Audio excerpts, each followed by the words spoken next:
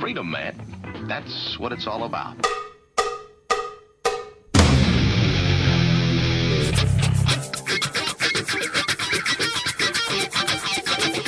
You've got to groove on freedom, like the good book says.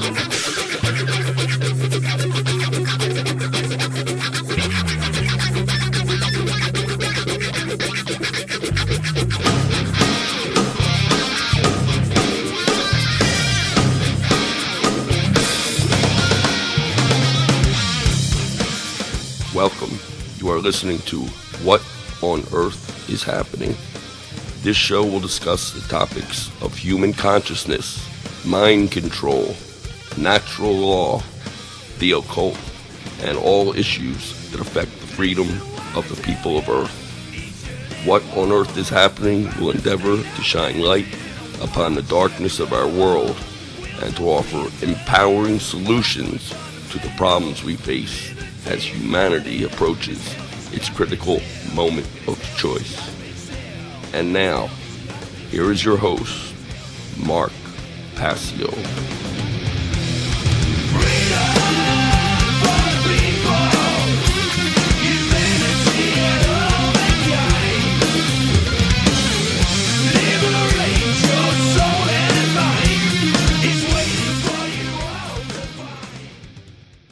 Welcome, one and all. Welcome wherever you may be.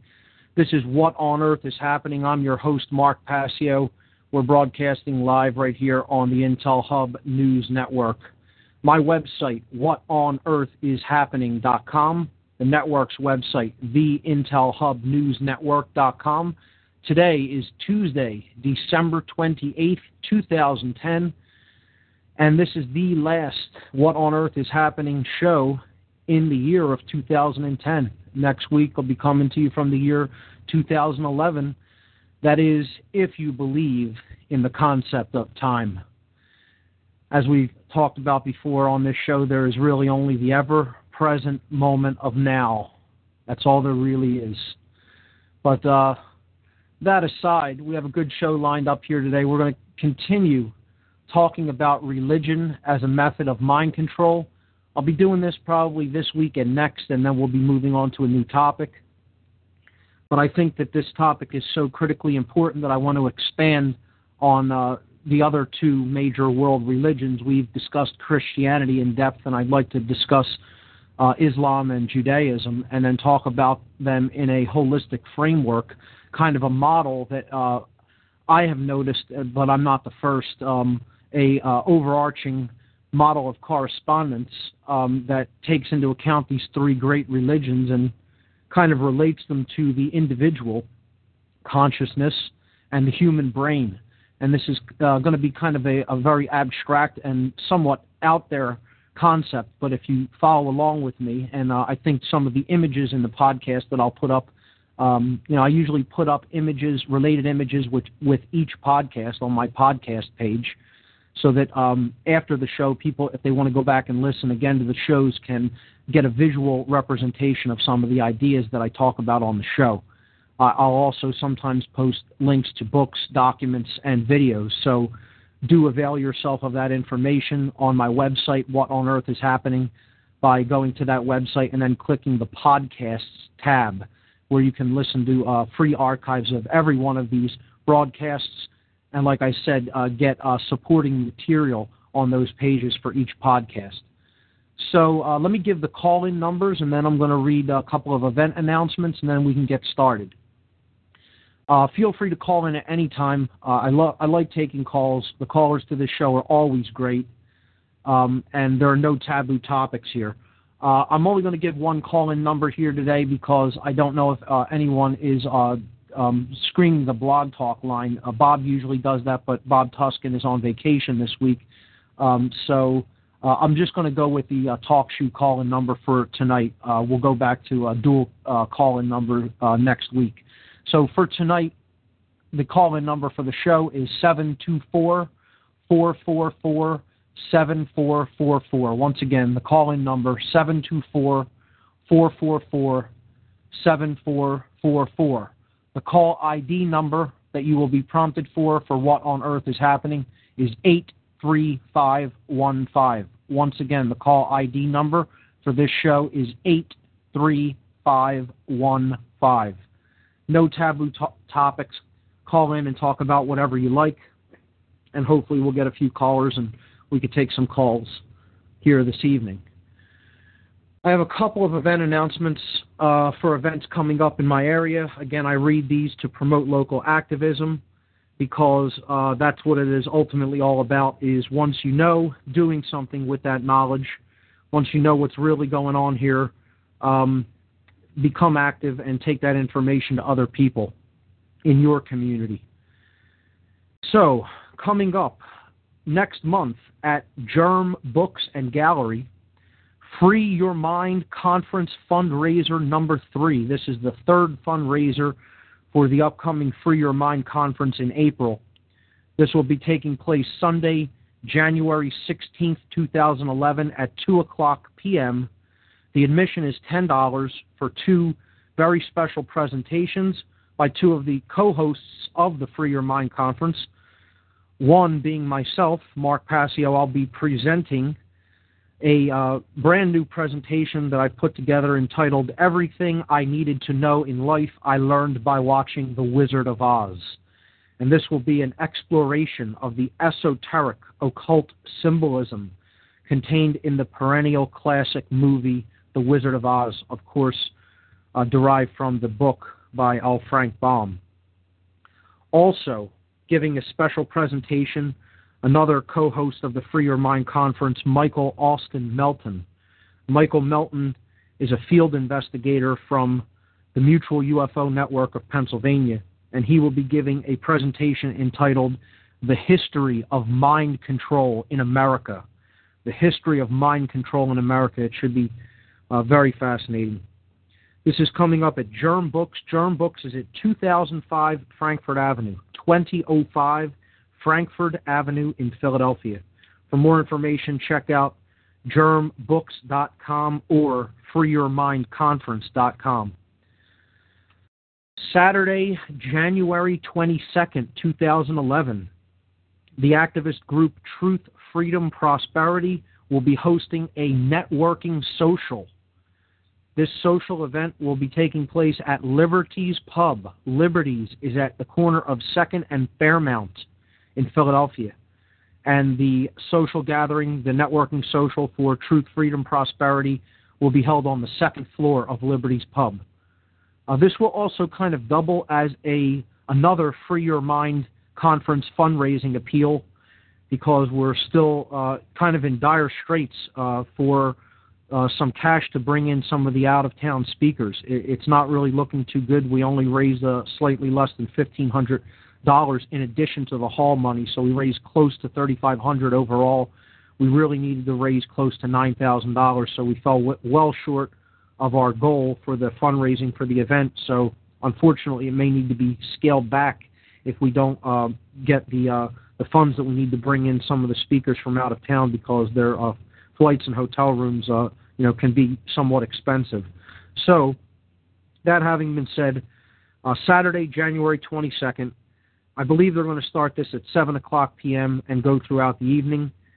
Truth, Freedom, Prosperity presents 2011 Networking Social at Liberty's on 2nd and Fairmount in Philadelphia. For more information on this great activist group, please visit their website at www.truthfreedomprosperity.org. That's truthfreedomprosperity.org. And finally, the Free Your Mind Conference itself, a conference on consciousness, mind control, and the occult. Saturday, April 9th and Sunday, April 10th, 2011 at Ruba Hall, R-U-B-A Hall. Ruba is at 414 Green Street, 414 Green Street in Philadelphia. The doors will be opening at 9 a.m. The program for each day will begin at 10 a.m. Admission is $20 per day per person in advance and $30 per day per person at the door.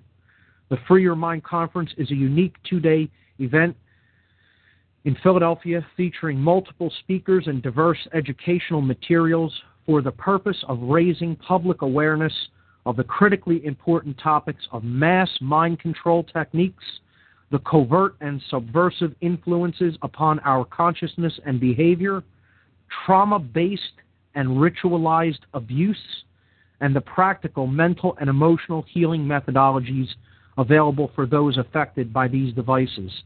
The featured speakers, Aaron McCollum, Alfred Weber, Andrew Basiago, Bob Tuskin, Farah Yurdozu, Jan Irvin, John Nicholson, Larkin Rose, Laura Eisenhower, Mark Matika, Mark Passio, Mel Fabregas, Michael Kelly, and Suzanne Taylor. For more information on this unique event, please visit www.freeyourmindconference.com. All right. Just to let people know, it's once again a frigid day here in Philadelphia in the first week of winter here. So you may hear a little bit of background noise. That's because I have a heater running in this house. So I apologize if that creates any background noise interference. You'll have to bear with me on that. We had a huge snowstorm in Philadelphia, a big nor'easter, a couple of days back.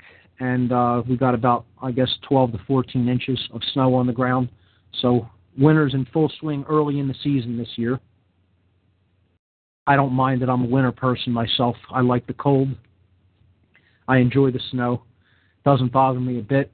Driving can be a pain sometimes, but hey, take things as they come. With that having been said, let's jump into what were we talking about last week? I ended the show. We were talking about the planets. We were talking about the planets as the ancient septenary of gods, the seven gods of the ancient world. And these are the planets that can be seen with the naked eye. The naked eye can't see anything beyond Saturn, aside from other stars and some galaxies. But with the naked eye, you really can only see, in our solar system, out to Saturn.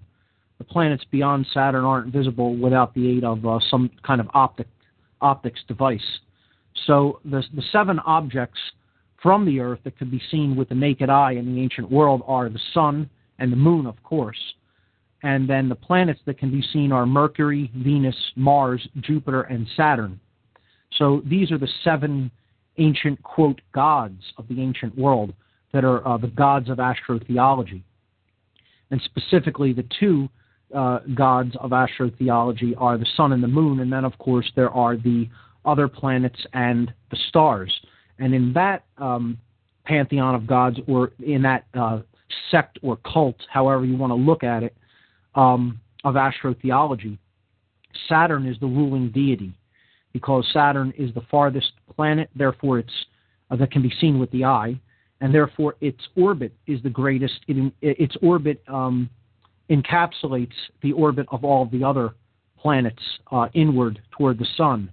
Therefore, Saturn was seen as the ruler of the planets. So, in the planetary bodies, Saturn is the highest aspect of that hierarchy of, quote, gods. And then, of course, there are the stars, which are the small lights of the heavens in addition to the planets. And so that forms the third major cult of astrotheology, being the stars and planets, or the stellar cult, as it was known. So you have the solar cult, the lunar cult, and the stellar cult. So the cult of the sun, the cult of the moon, and the cult of the stars and planets. And we left off talking about how, yes, we can look at the astrotheological aspects of the basis for religion, but really we need to go to deeper and more, I guess you could say, synchromystic aspects, or the aspects of this that really teach us about ourselves and our own psyche.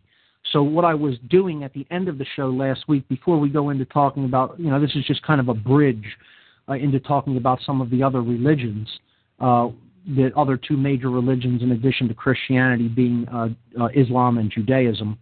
I want to just go over this model of the chakra systems of the body, a Vedic spiritualist tradition, the chakras, these wheels of energy that are found within the body near glandular activity, and that are really kind of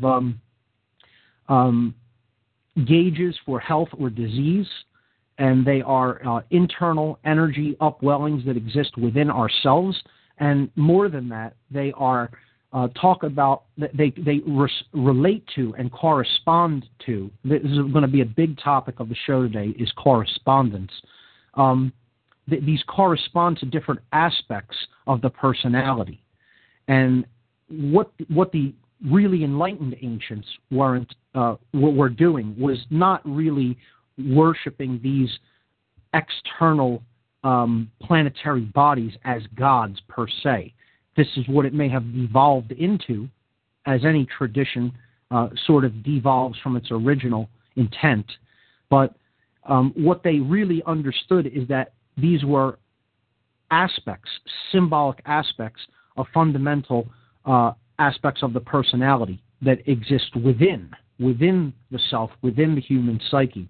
Just like we talked about Christianity, you have the external astro-theological story that is given to the masses, the exoteric story.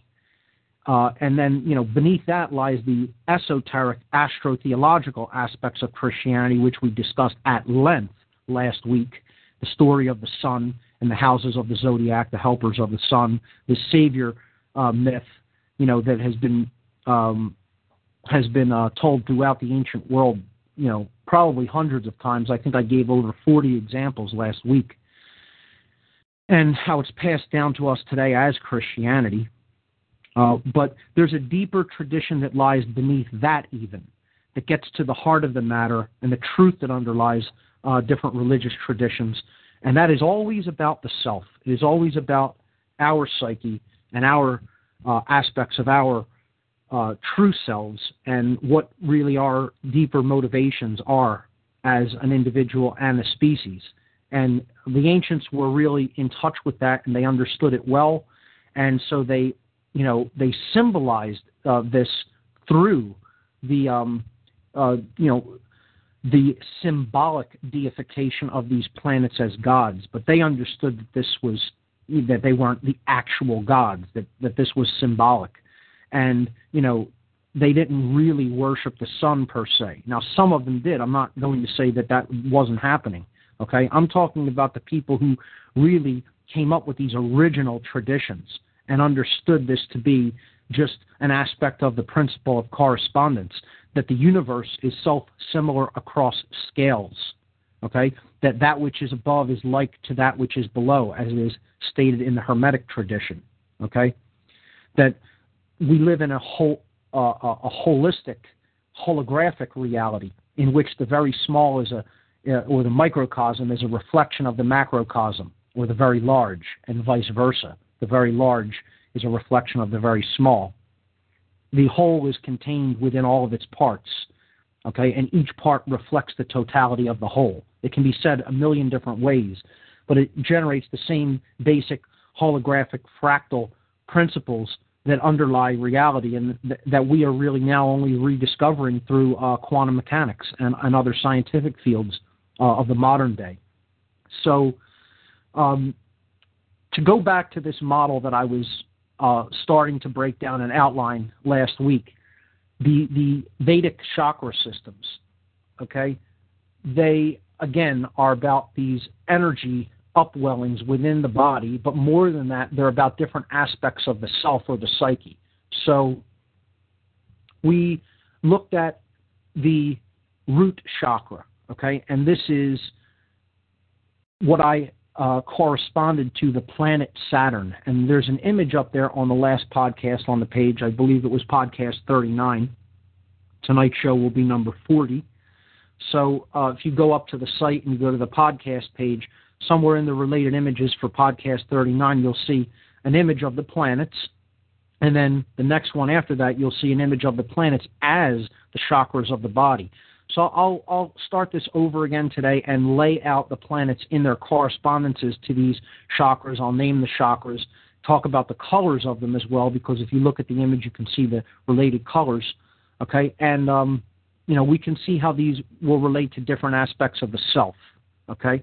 So Saturn in the ancient world was called the inhibitor or the disciplinarian. This corresponds to the root chakra. The root chakra in the Vedic tradition was called the Muladhara chakra. So the Muladhara chakra, as a matter of fact, when we get into talking about Judaism, I'm going to begin to break down some Kabbalistic knowledge from the tradition of Kabbalah. And I will do this to the best of my ability, to the extent that I have studied Kabbalah myself, because I think initiating people into this tradition is a very important thing to do, and a very important thing to help people to understand what this tradition was originally intended as. I've said in the past on the show that this section on religion was going to be sort of an introduction or an initiation into different occult schools of thought. And that is what we're going to start getting into when we talk about Judaism in particular, because I'm going to start, again, breaking down some of the Kabbalistic tradition. But I'll pick up this chakra correspondences when we come back after this break. You're listening to What on Earth is Happening right here on the Intel Hub News Network. We'll be right back, folks.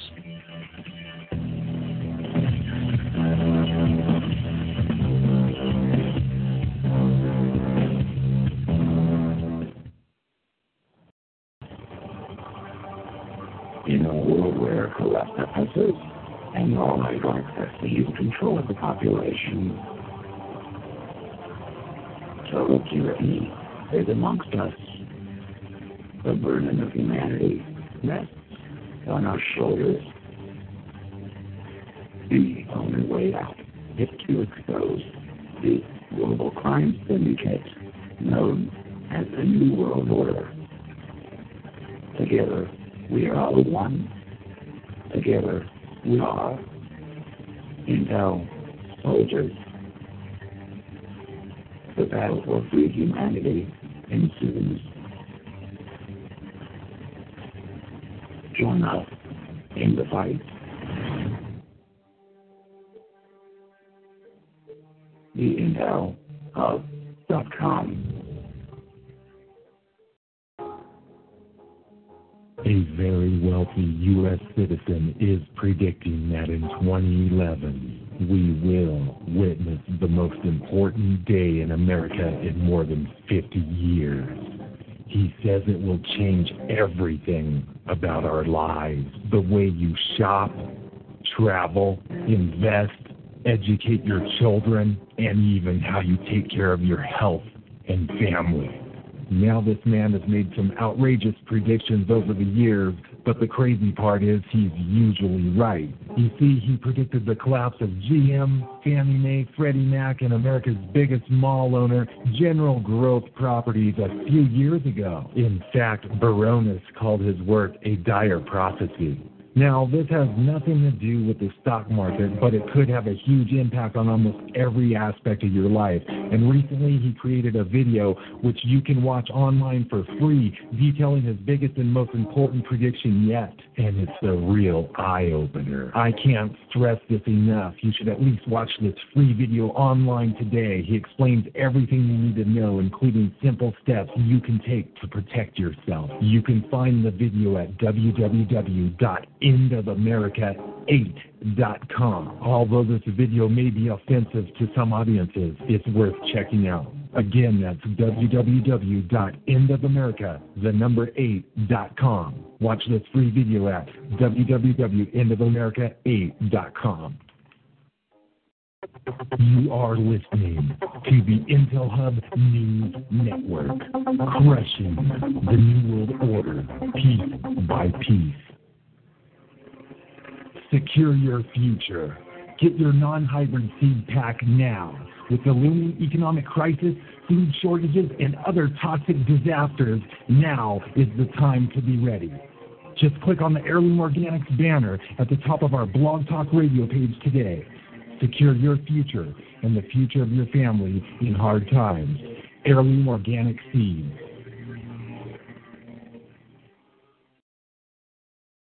Join me, Joe Joseph, John Kane, and A.T. Griffith, Thursdays and Sunday evenings at 8 p.m. Eastern, for Freedom Link Radio on the Intel Hub News Network.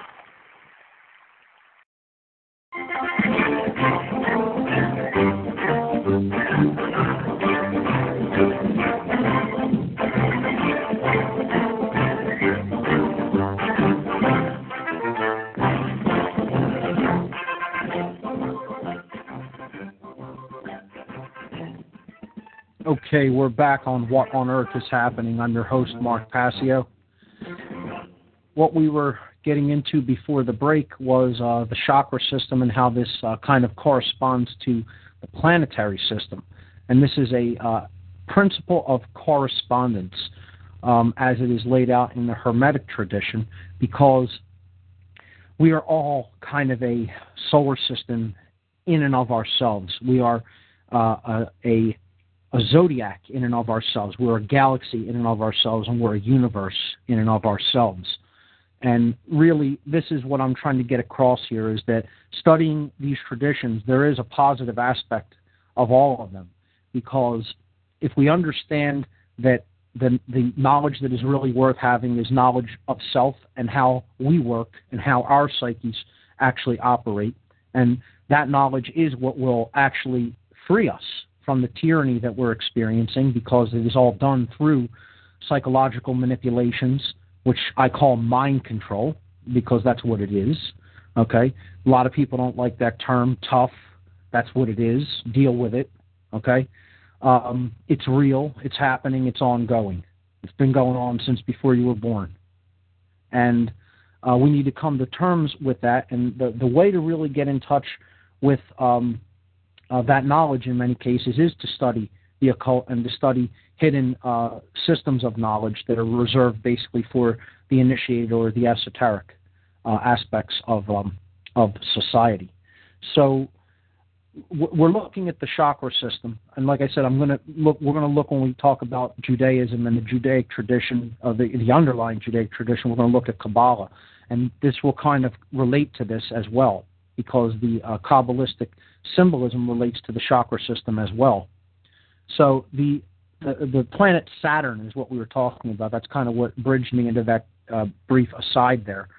Was known as the inhibitor or the disciplinarian of the solar system. It is the inhibitory aspect, the one that comes in when we're out of balance and makes its influence known.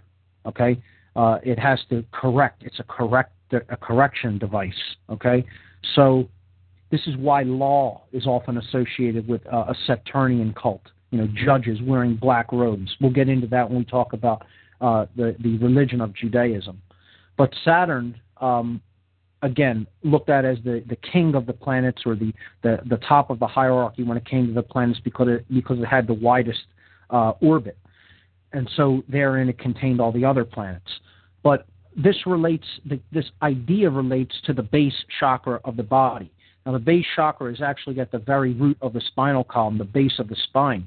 And this is traditionally associated with base consciousness or instinctual behavior. Okay? So this is fight or flight mode. This is, actual combative consciousness. This is a very low state of awareness, a controller aspect, in other words. That which responds to something reactively or with a need to control, okay? Often with a need to, straighten something out or set something right or correct course as well, but really not without too much direction there, just with a strong hand, very masculine energy. So this chakra is traditionally given the color red. Red is a correspondence to the left brain, as we've talked about before on the show when we talked about money. The red frequencies correlate to the left side of the brain. Okay, the male aspects of the personality, the masculine, I should say, aspects of the personality. This is yang energy. Yang energy in its full swing really takes place within the root chakra. This is tribal instincts. This is, caveman consciousness, let's call it, okay? The very base consciousness, all right? Domination, control, etc. And this is the lowest of this energy, yet there's a positive side to this there's a positive side to this as well, because without some sort of a drive like that, there wouldn't be really any survival. Again, yeah, it's the fight or flight mechanism and its dominator aspects, but it's also the force that motivates you to physically stay alive, okay, and to live in the physical world, okay, motor skills, the need for food, recognizing when you're under attack from the predators or you're in a dangerous environment. This is a necessary, although low, consciousness quality that exists within us. The idea is to continuously raise our energy upwards so that we rule ourselves through the higher aspects of the personality, the higher aspects of consciousness, the higher energies of the higher chakra systems, and we don't get trapped in the lower ones, which is what really we have done to ourselves collectively as a species. So the Muladhara chakra is traditionally colored red. Interestingly, its shape is a square, okay, a block or a regimented object. In Freemasonry, again, the square is, which this corresponds to, as well as Kabbalah, the square is a symbol of base consciousness as well, okay, being a tool of a builder, a square, okay, a 90-degree angle, not really found in nature, and it represents base consciousness in Freemasonry until it is turned around, okay, or in other words, it is uprighted, so that we upright our base instincts and, then we leave the square and go toward the compasses, which is compassion and higher consciousness, or, again, relating to the higher chakras. So Saturn relates to this chakra, and you see I put that at the base chakra of the image. Now we go forward to the next chakra, and we come to Jupiter. Jupiter is the planet that it corresponds with a desire, with sexual energy, and it is the correspondence to the sacrum chakra, or some people call this the genital chakra. It is the genital area of the body. It's actually very slightly higher than the genitals, but it's associated with that general area of the body, and this is called the Swadhisthana chakra, the Swadhisthana chakra, and the Swadhisthana chakra, and this is the shape that corresponds to this is a crescent moon, okay? It's often a womb shape or an egg shape, something similar to that. The color that corresponds to this chakra is orange, and Jupiter, in fact, does actually have sort of an orange and yellowish tint to it, brownish, orangish, yellowish. Interesting correspondence there. But what this chakra represents and what the planet in general represents is desire. And again, that corresponds to sexual energy, of course, when it is in a lust aspect, but it also corresponds to the desire to want to know, the desire to want to improve oneself, the desire to want to gain or attain or aspire to higher levels of knowledge and development within the self. So this is kind of a positive influence, and it is a step up from the just base needs being met and survival-only mentality. So we really need to at least get to that before anything further unfolds toward our the higher levels of our nature. And this is often depicted as, the beginning of initiation, okay? The desire to want to start to learn about the personality, start to learn about the psyche, start to understand more about the self, okay, as was written in on the Delphic Oracle in Greece in their mystery tradition. Know the self, and you will know the universe and the gods. And this is what the planet Jupiter kind of begins to open up through initiation, through the wanting, the desire to go forward toward truth and out of pure base consciousness or animalistic consciousness. So that is the second chakra, and that would, in this solar system that we all carry within ourselves, that would correspond to the planet Jupiter or the sacrum chakra, okay? So moving forward to the next planet inward and the next chakra would be Mars. Mars is the god of war, okay? Mars corresponds to the solar plexus chakra, the solar plexus being right near the diaphragm, okay? The stomach area, the guts, in other words, because this chakra represents willpower is what this chakra represents. It represents courage. This chakra is called, in the Vedic tradition, the Manipura chakra, again corresponding with the solar plexus, and its color is yellow. And that's interesting because, when we lack courage, people say that we're yellow. This is a phrase that we generally reserve for people who are cowardly or don't have guts or don't have will, okay, don't have courage. So interesting how the language reflects some of this. And, Mars is the god of war, okay, the god of, pure male will power and actually conquering, a god of, conquering others, warfare, pure willpower exerted, okay, getting things done, right? The actual ability to actualize something, not just talk about it, think about it, but actually do it, okay? So that's willpower. And this is one of the most important aspects. See, this chakra is the highest of the lowest three chakras, but if it is used properly, if it is unified with the higher chakras, including the heart chakra, it is one of the most important, because this is what actually gets us to activate ourselves and take action in the physical world. This chakra has to be ruled by the higher chakras for us to take proper action in the world. But still, it is a quite important aspect of the self, because we can think all we want about what we know to be true. We can know in our hearts that it's true. We can believe it. We can, feel positive emotion about it. But unless we actually use our will center, our willpower, to actually get things done in the physical domain in which we live and operate, nothing actually changes. Nothing actually gets done. This is partly why the situation continues the way that it is. So few people have activated will centers within themselves. So this is a very important aspect of this whole chakra system in the Vedic tradition of the Indus Valley, India in general.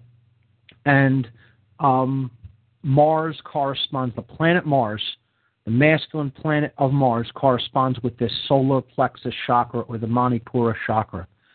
So the next chakra going forward in this system is the Anahata chakra. This is the heart chakra. And everyone knows where the heart is at in the body. This is the color associated with this is green. You can see we're stepping through the visible color spectrum of light. We started with red, then moved upward to orange. The higher the frequency, the higher the chakra. The higher the frequency of light, the higher the frequency of the chakra, and the higher it is in the body along the middle of the body, the spinal column. Okay? So these energy wheels correspond with the frequencies of light, and they correspond with the planets. Again, this show is highly about correspondences, okay, as we'll even see more of a little bit later. So we go to the Anahata chakra. This is the Earth-Moon system, okay? So a lot of scientists don't even talk about this as a single planetary system. They talk about it almost as a dual planet, the Earth-Moon, okay? Because our moon exhibits, we talked about this a little bit in the last couple of weeks, exhibits qualities that no other moon in our solar system does. It is bigger in proportionary size to the planet than any other moon. And, we touched upon the controversial subject a little bit that the moon may not even be a natural satellite. And, there's a lot of speculation going on about that. I posted a book called Gods of Air and Darkness on my podcast section last week that touches upon this topic a little bit, but it's a very good book that talks about lost ancient civilizations and human origins, the origins of our current civilization, and it proposes a lot of intriguing questions. I highly recommend it. It was written back in the 70s by Richard Mooney.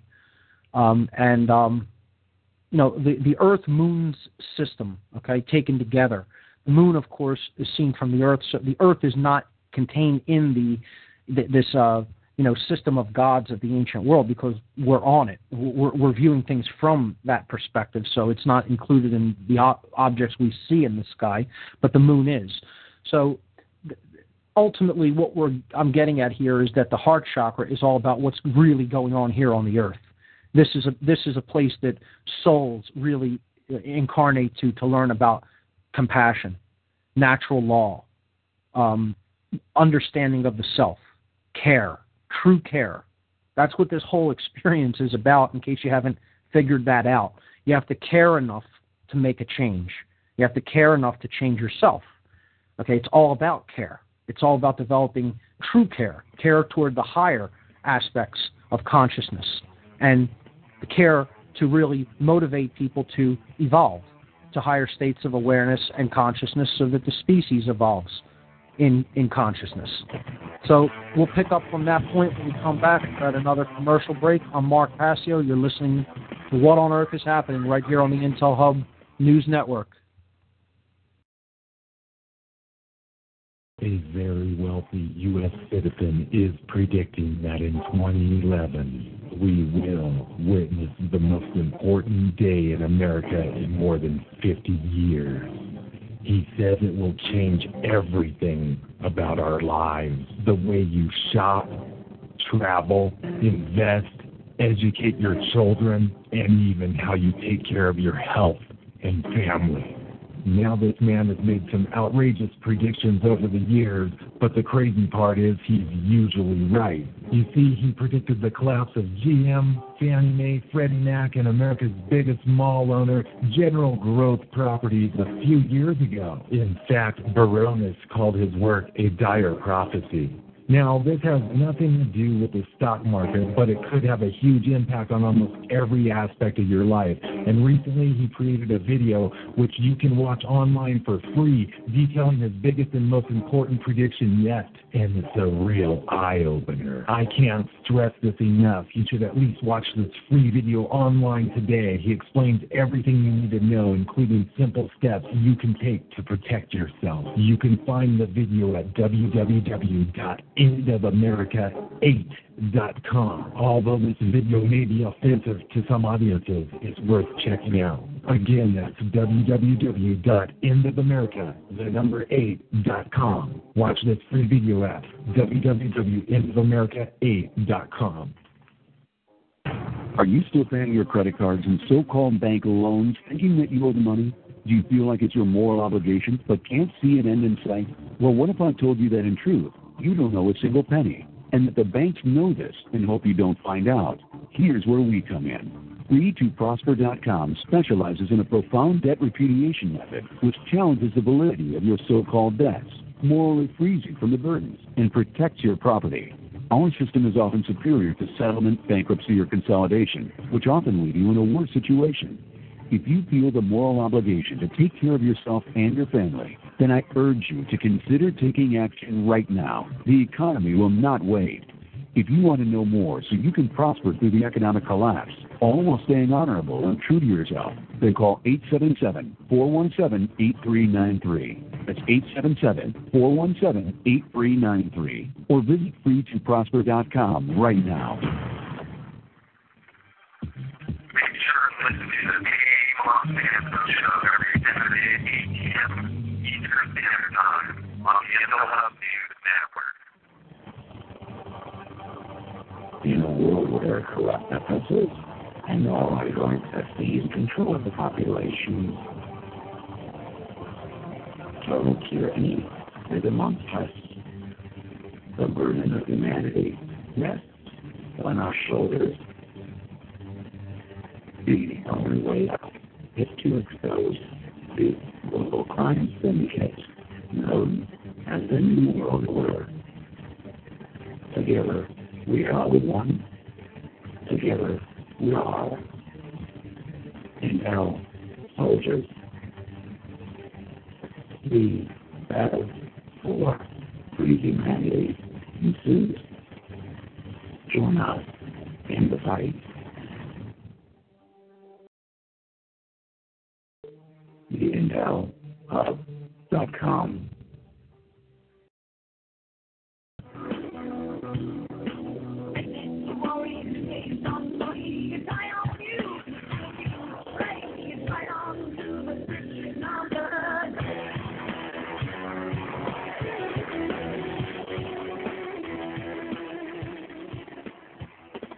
Okay, we're back, and I was talking about the heart chakra and its correspondence to the planet Earth and how we're really here to learn the dynamics of true care. That's what it's ultimately all about, understanding that we're one, understanding that as one suffers, all suffer. And interestingly, the color of the heart chakra in the Vedic system, or the Anahata chakra, is green. We talked about green as being the balance frequency. It is the middle, the dead center of the visible spectrum of light.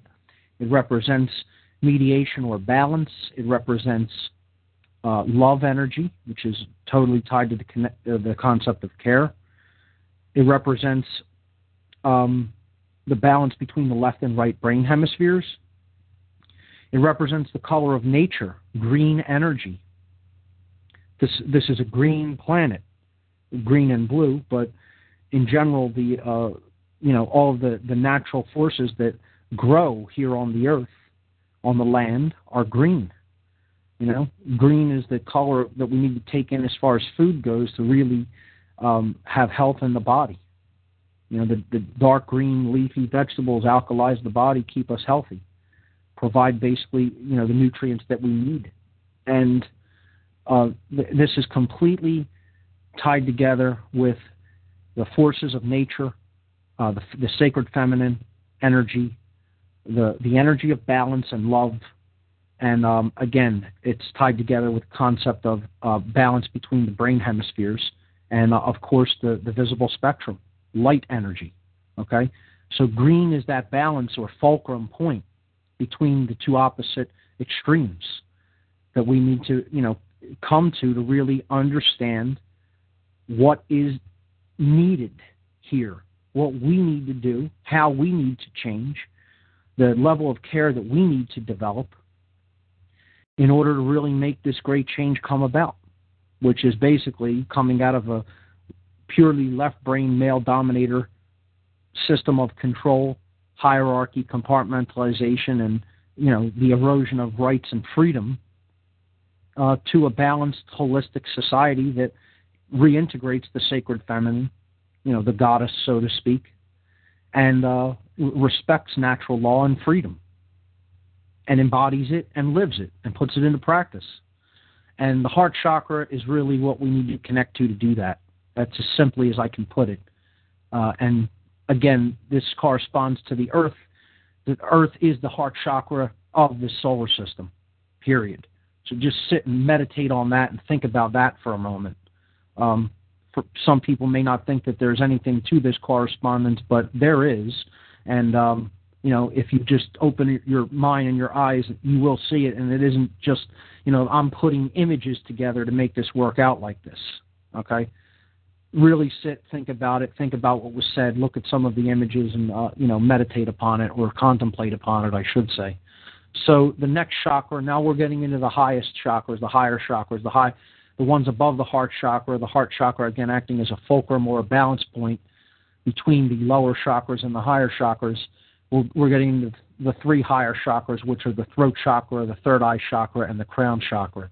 So the throat, or the Shuddha chakra, corresponds to the planet Venus. Venus is the next closest planet inward toward the sun. This is the speech center, of course, the throat, where our vocal cords are at.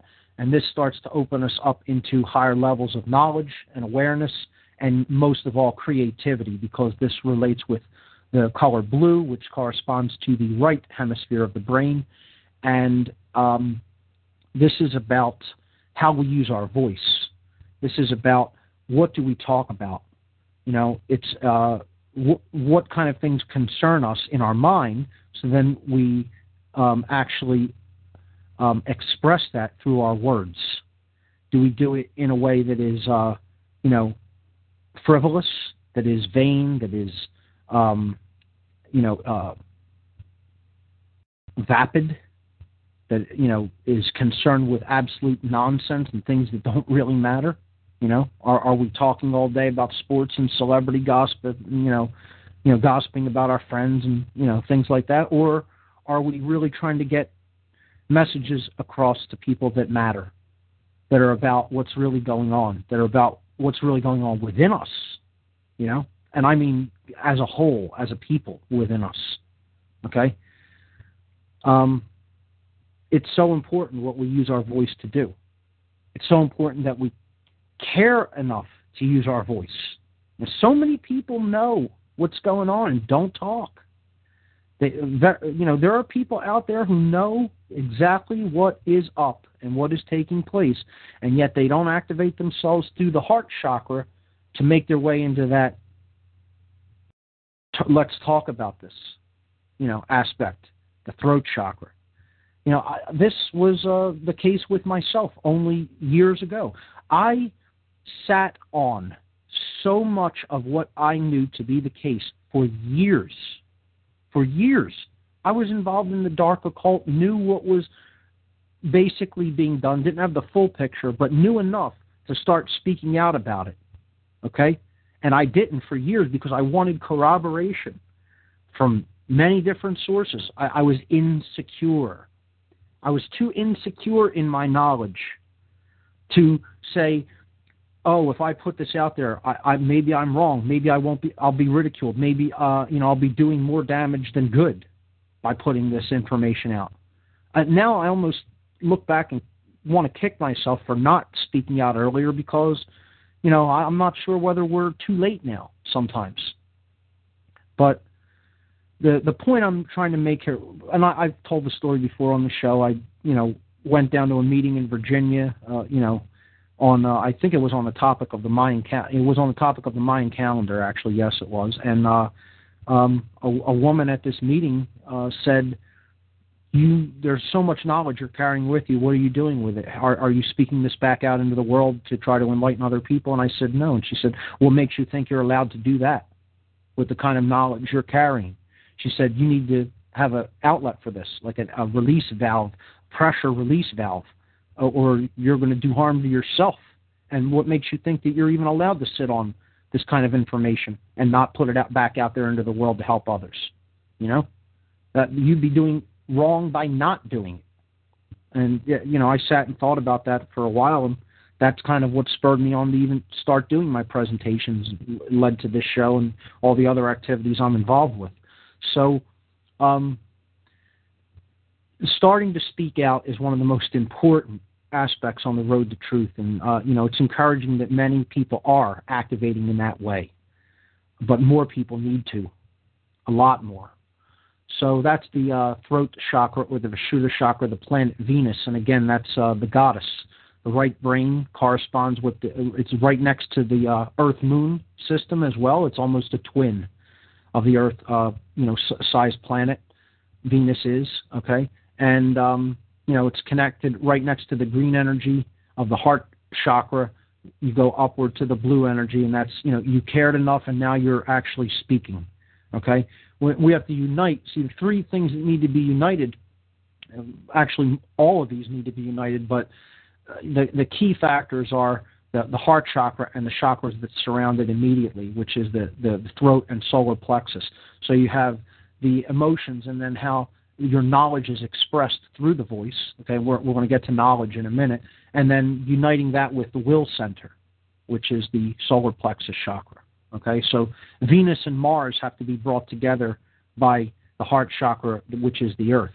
Okay, the male and female. It's very interesting how it works out this way in, the solar system. The whole idea: men are from Mars, women are from Venus.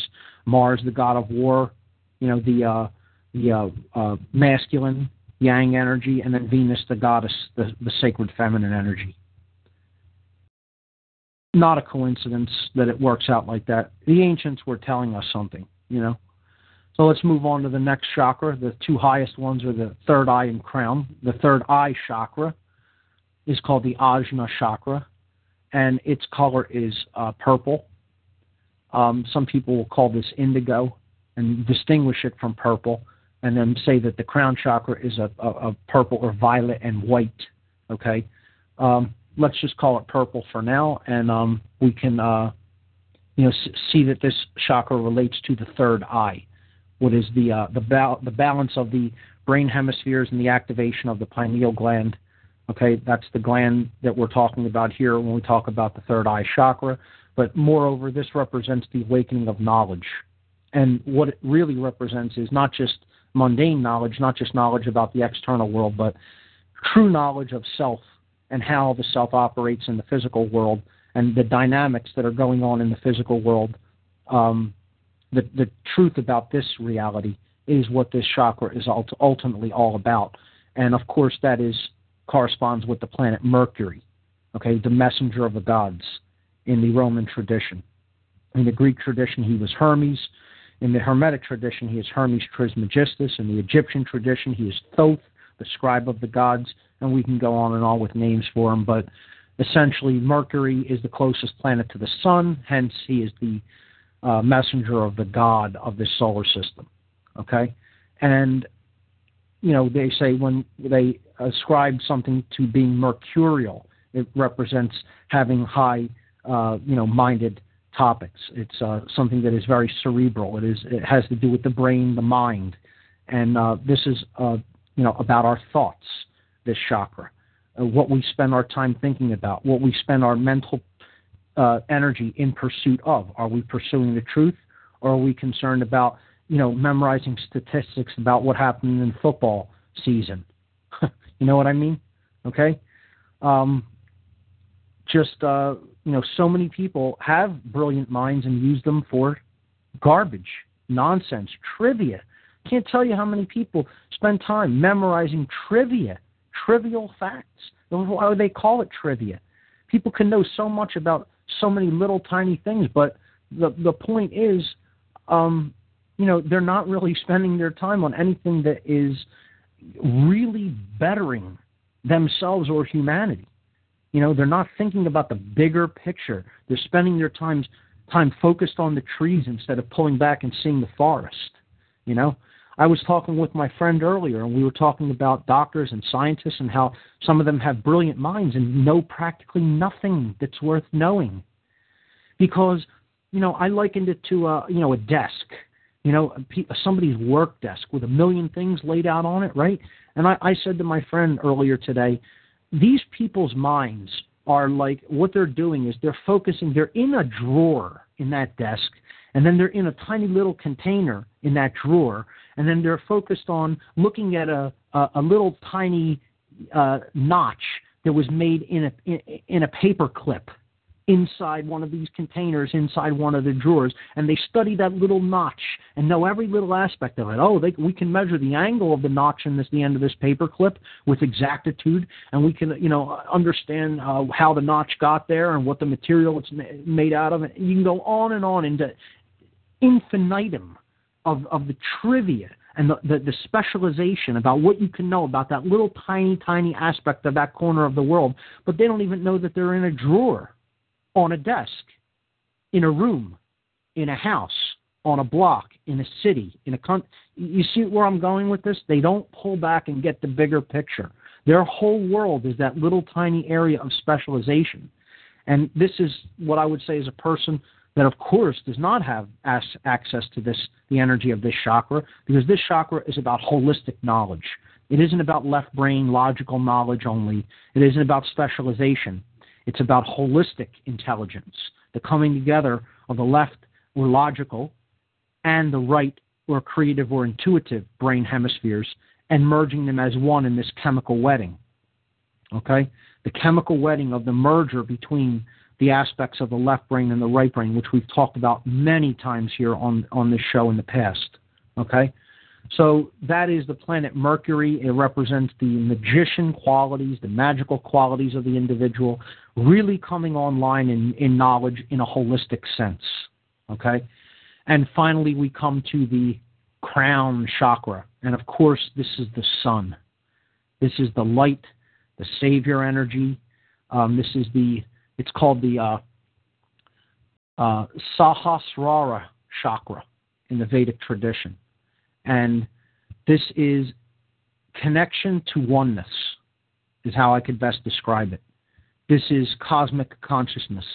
Some people call it Christ consciousness. Of course, we saw how the concept of the Christ is associated with the sun. And again, the ancients that really understood this knowledge from an esoteric perspective were not worshiping the sun in understanding how these correspondences work any more than I am worshiping the sun. Okay? This is a symbol. It's symbolic. God's sun. We didn't put the sun there. God did. Okay? It doesn't belong to anyone. It belongs to the Creator, in other words. So it's the Son of God. Okay? And this is, it represents really coming on to the true light of one's true nature. It's understanding that we are one, not just with everybody else around us, but with everything. That this is all an experience. It's a construct. That we are having an experience. We are not the body. We are not even the mind. We are experiencing the body and the mind. We are a spiritual being having a physical experience, not the other way around. And once we connect with that, we can't really be controlled. That's what the dominators and the occultists, the dark occultists, I should say, of this world, don't want us understanding and connecting with. Because once we do, game over for them. Game over.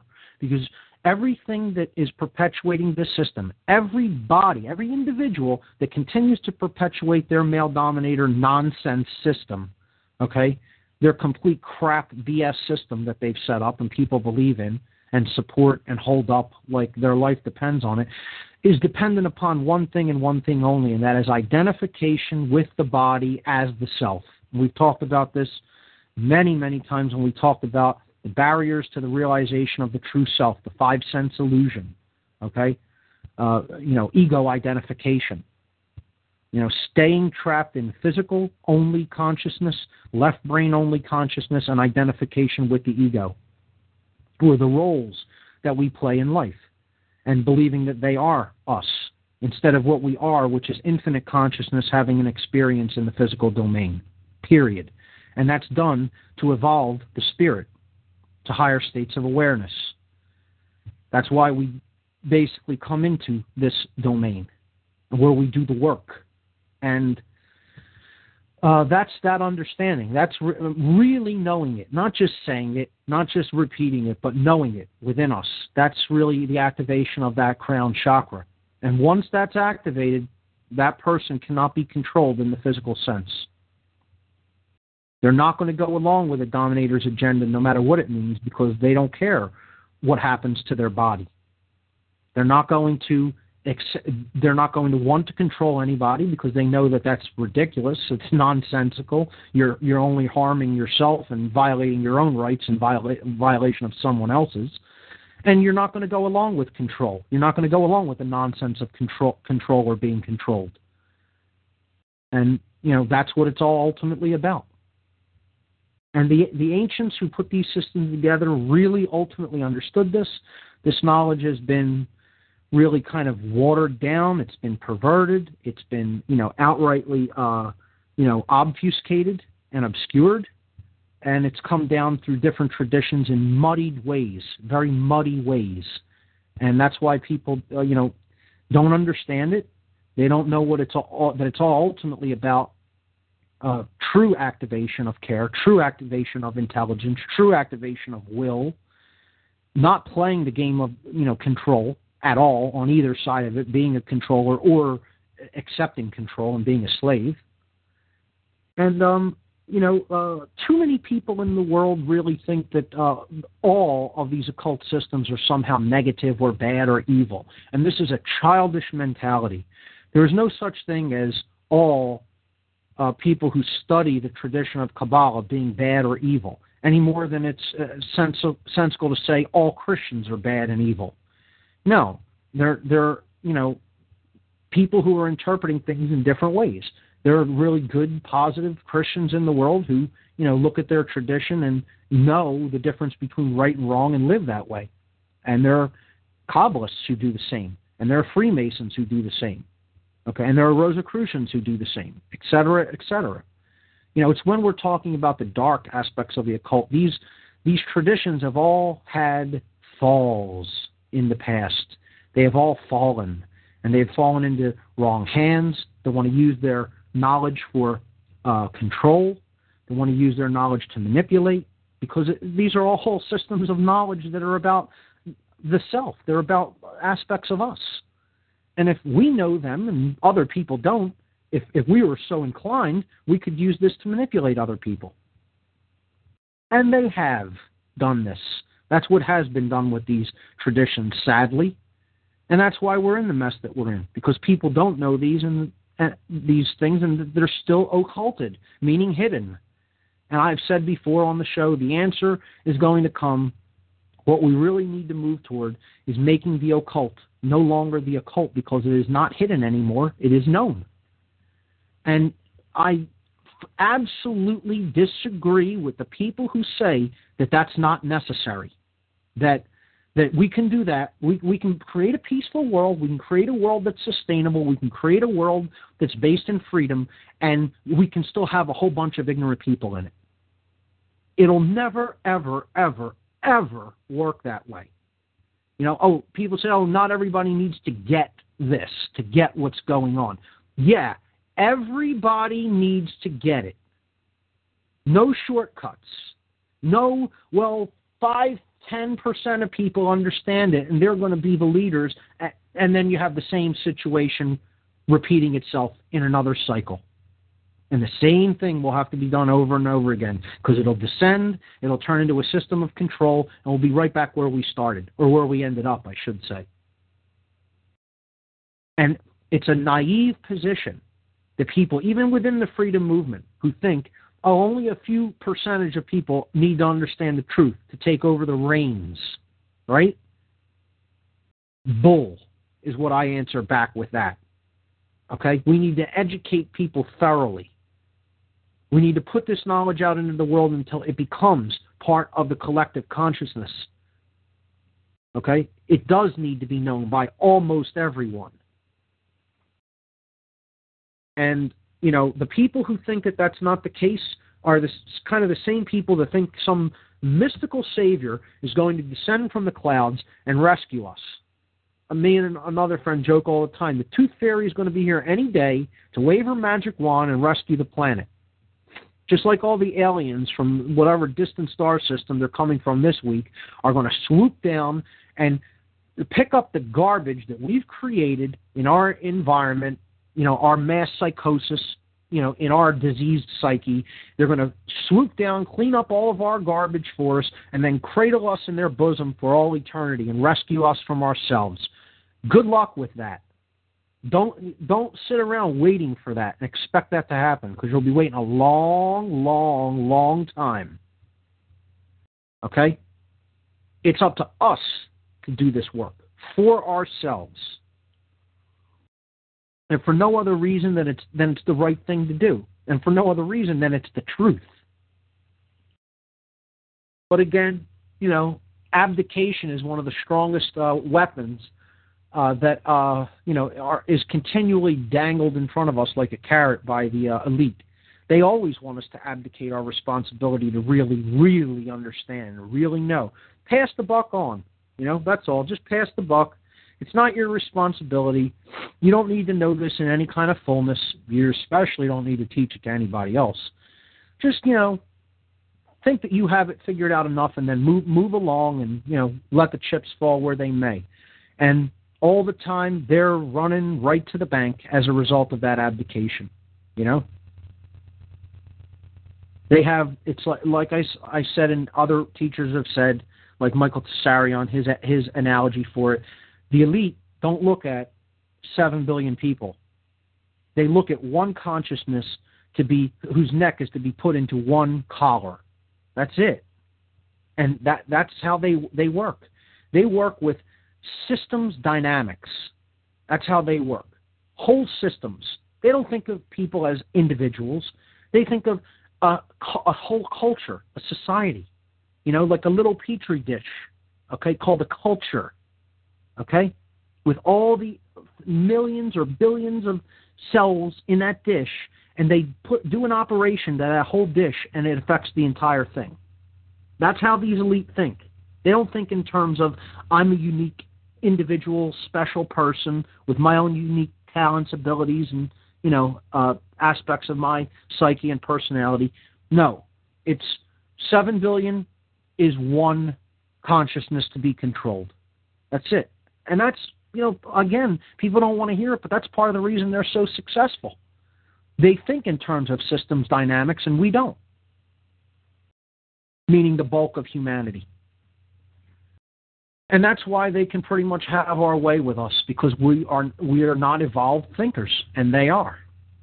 And, I'm not picking up for them or, trying to say that, I like what they're doing in any way, but I have respect for, the enemy or, the other opponent playing on the other side of the chessboard, kicking our ass, pretty much. I have respect for it because they know all of this information. You think the elite don't understand these aspects of the self? They know them with totality, with perfection. They couldn't do what they do unless they knew this. And, again, I'm just going to respond one more time to people who say, well, the bulk of humanity doesn't need to understand this. You're crazy if that's what you think. You're crazy. That's all I can say about it, because there are no shortcuts in this game. There are no shortcuts when it comes to self-knowledge. People have to actually do the work for themselves because they cared enough to do it, period, the end. So that's all I'll say about that, and that kind of concludes the, correspondence aspect of what I was trying to do with the chakras and the planets, and I think that's a kind of a valuable exercise, and it's a good meditation to go through, or it's not even really a meditation. It's a good contemplation. I don't know if I ever talked about the 3 modes of thought, but that's kind of a good thing to understand in looking at religion as well, because our society engages in 2 basic modes of mental activity. Primarily, it engages in one, which is concentration. This is active, alert thought, okay? And now I'm segueing into this from the, breakdown of the chakra systems in correlation to the planets, because, again, I'm saying you don't even want to meditate upon this if you want to do this as kind of like an exercise to, look at these different aspects of the self and see these correspondences with the colors and the planets, etc. You want to contemplate on it, and there's a big difference. So the first mode of human thought that I was alluding to is concentration. This is active, alert thought, left brain thought. But this is important for people who are primarily right-brained and don't want to engage in the masculine consciousness.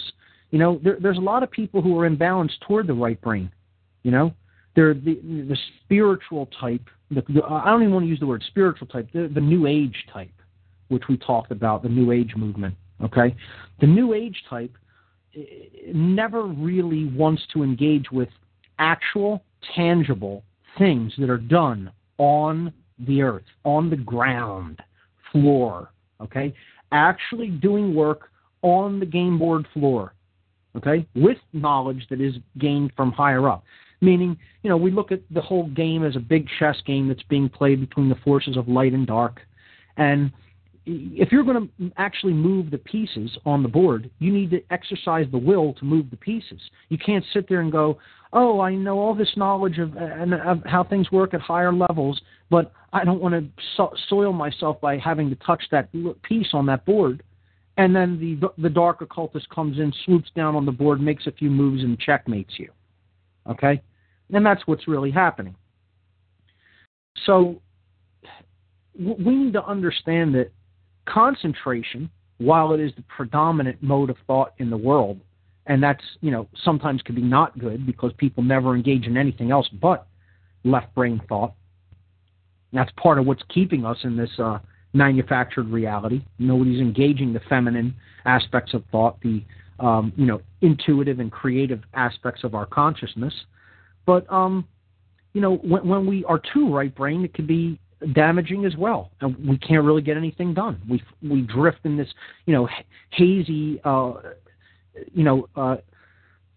quasi-spiritual state, which isn't really a high level of spiritual attainment. It's a trap, if you ask me.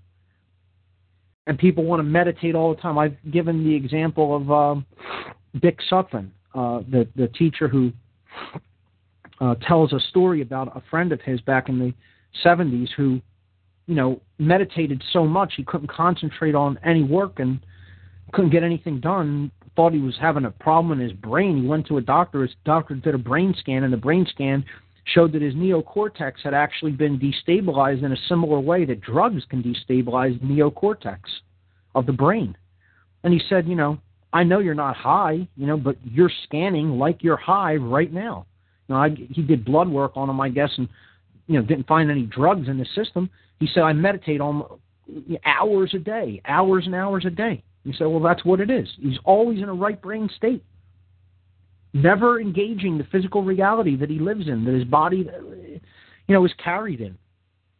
We need to not totally be engaged in the physical world to a point where we identify with it, but we don't need to neglect it either. This is what led to religion completely conquering and taking over the world, pretty much, is this a right brain state of consciousness. Now we're going to the opposite imbalance. A left brain state and government is taking over the world. Because religion is the binding upon the left brain that keeps people trapped in the right brain all the time, and then controllers who understand how that works can keep people enslaved practically spiritually, through what they believe. It's a form of mind control. And, government is the opposite. It's binding upon the right, feminine, creative, intuitive part of the brain to have a total control system come in and take over. They're both forms of mind control. They just work on different parts of the brain. So, concentration, important, can help balance when you're in too much of a right brain modality. Pot smokers, that are excessive with it. I'm not saying, we talked about, cannabis as being an entheogenic compound that could help people get out of excessively left brain modalities. But there's a balance that needs to be struck, is what I'm getting at. Not making the pendulum swing from one side to too far to the other side. Listen, I'm going to take a break right there and give the call-in number again, because I'm way past the top of the hour again. If anybody wants to call in, the call-in number, 724-444-7444. Once again, the call-in number, 724-444-7444. The call ID number that you will be prompted for when you call in is 83515. The call ID number for What on Earth is Happening, 83515. So back to the modalities of human thought. Concentration, left brain modality. Meditation, right brain modality. And we've talked about both of these. The middle or mediating modality of thought is contemplation. And look, right in all of these words, I think I've mentioned this before on the show, but I'll say it again. Concentration, right? We break down the words. This is green language. This is alchemical language, okay? We've talked about green language. You only really see it if the consciousness is attuned to the green frequency. It's not red, it's not blue, it's not left brain, it's not right brain. It's in the middle. Concentration, con-sen. Con means come together or with. In Latin, it's a prefix. And sen, centra, concentration, right? And then the last part of these words, so you have come together or together, center in the middle, center, right? And A-T-I-O-N ends these words. Concentration, meditation, contemplation, ation, okay? A-T-I-O-N, at-I-on. Okay, this is green language. It's word pun language, okay? At-I-on. The I is on. You are at the state of consciousness that makes the I on. Okay, on is another word for light. Okay? On means the sun or the light. Okay? On, ion. The I, on. Not off, not in a state of off or being blind, but on. Alert, awake. And an ion is a positively charged particle. It could be a negatively charged particle too, but it means that the energy is present. You know, there is energy there. Electricity, awakening, ion. Okay? So concentration can help us to come together at the center to bring the ion if we're in too much of a right brain state. That's why it's a left brain modality of consciousness that can help us balance consciousness if we use it properly. Meditation, medi, okay? Medi means in the middle, the center. At ion, same thing. It can help us to come to the center, to center ourselves if we're too in a left brain state. That's why people favor the method of meditation, because we're a largely left brain, physical, task-oriented society identified with the physical world. So meditation, if we're in a left brain modality, predominantly, can help us to come to the middle again, or balance consciousness. But the best way to do it is to use contemplation. We'll talk about that right after these words. You're listening to What on Earth is Happening right here on the Intel Hub News Network. We'll be right back.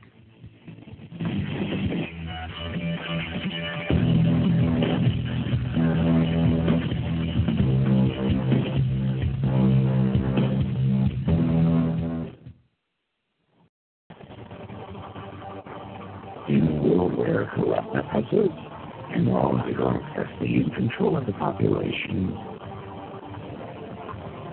total tyranny is amongst us. The burden of humanity rests on our shoulders. The only way out is to expose the global crime syndicate known as the New World Order. Together, we are all one. Together, we are Intel soldiers. The battle for free humanity ensues. Join us in the fight. The IntelHub.com. A very wealthy U.S. citizen is predicting that in 2011, we will witness the most important day in America in more than 50 years. He said it will change everything about our lives. The way you shop, travel, invest, educate your children, and even how you take care of your health and family. Now this man has made some outrageous predictions over the years, but the crazy part is he's usually right. You see, he predicted the collapse of GM, Fannie Mae, Freddie Mac, and America's biggest mall owner, General Growth Properties, a few years ago. In fact, Baronis called his work a dire prophecy. Now, this has nothing to do with the stock market, but it could have a huge impact on almost every aspect of your life. And recently, he created a video which you can watch online for free, detailing his biggest and most important prediction yet. And it's a real eye-opener. I can't stress this enough. You should at least watch this free video online today. He explains everything you need to know, including simple steps you can take to protect yourself. You can find the video at www.endofamerica8.com. Although this video may be offensive to some audiences, it's worth checking out. Again, that's www.endofamerica8.com. Watch this free video at www.endofamerica8.com. You are listening to the Intel Hub News Network, crushing the New World Order piece by piece. Secure your future. Get your non-hybrid seed pack now. With the looming economic crisis, food shortages, and other toxic disasters, now is the time to be ready. Just click on the Heirloom Organics banner at the top of our Blog Talk Radio page today. Secure your future and the future of your family in hard times. Heirloom Organic Seeds.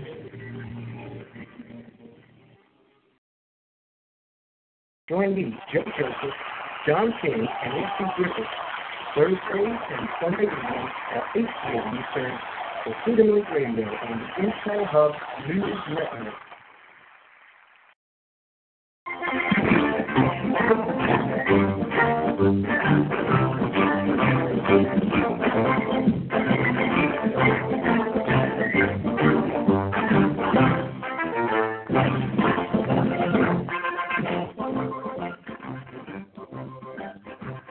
Okay, we're back on What on Earth is Happening. I want to wrap up the concept I was talking about before the break. We have a couple more segments to go on the show. I want to try to get through a few pieces of material here. I had gotten to the point where I was talking about the three modes of consciousness: concentration, which can assist in balancing right brain imbalanced consciousness, because it's a left brain modality; meditation, which can assist in balancing left brain dominant consciousness, because it's a right brain modality of thought, actually quieting the thoughts so that we can come to a place of balance for those who are too left-brained. And the one that I described is really the best modality of thought, but it is a lost one, or it is practically not engaged in, and there's a reason for that, and that is contemplation. And we see that is also a green language word, because con means together, and then we have the word temple in the middle of the word. And indeed, the brain hemispheres are in the temple of the head, okay, between the temples. And this is a reference to the temple of Solomon, again, being the sun and the moon, or the left brain and the right brain. So contemplation is con temple at ion. Okay, and I know that's a strange, sounding way of saying that word, but if you think about it in green language terms, if you even understand what I mean by green language, word pun language or wordplay language, what is being said by contemplation is together at the bringing the temples together, the left and right brain at ion, the place at the center, which is the third eye chakra, or the human pineal gland. This is one of the best ways of activating the balance between the hemispheres of the brain across the corpus callosum, the bridge which actually ties these two brain hemispheres together and passes information back and forth between the two, because it is a form of daydreaming. It is a form of active yet imaginary thought simultaneously. It engages both brain hemispheres. Okay, and this is why it is so heavily discouraged. People discourage daydreaming in just about anything. Okay, it's like a taboo. It is something that is not to be done. It's like a forbidden thing in our society, and there's a reason for that, because daydreaming engages both brain hemispheres equally. Again, it is active, and yet it is creative and imaginary simultaneously. So you're using both hemispheres of the brain when you do it, when you contemplate upon something. Not deeply concentrating on it, yet not meditating or quieting thought completely, but actually actively engaging it, but in a creative way. And that's what this society doesn't want anyone doing. And that's the lost mode of thought, or the lost mode of prayer, some people actually call it. A simple daydreaming for the manifestation of one's own intentions and the solving of problems that we may encounter. Try it sometime. And I'll guarantee you, if you can get into that mode of consciousness, because it's not even easy to get into, okay? Most people fall into either not being active enough, in which they slip into a form of meditation, or being too active, in which they start concentrating or trying to force the issue. Contemplation is a very subtle balance between these two modes. And when we hit it right dead center, pun intended there, okay, it's amazing the kind of things that you can come up with in that state of consciousness. And that's why it's so frowned upon by the dominator culture.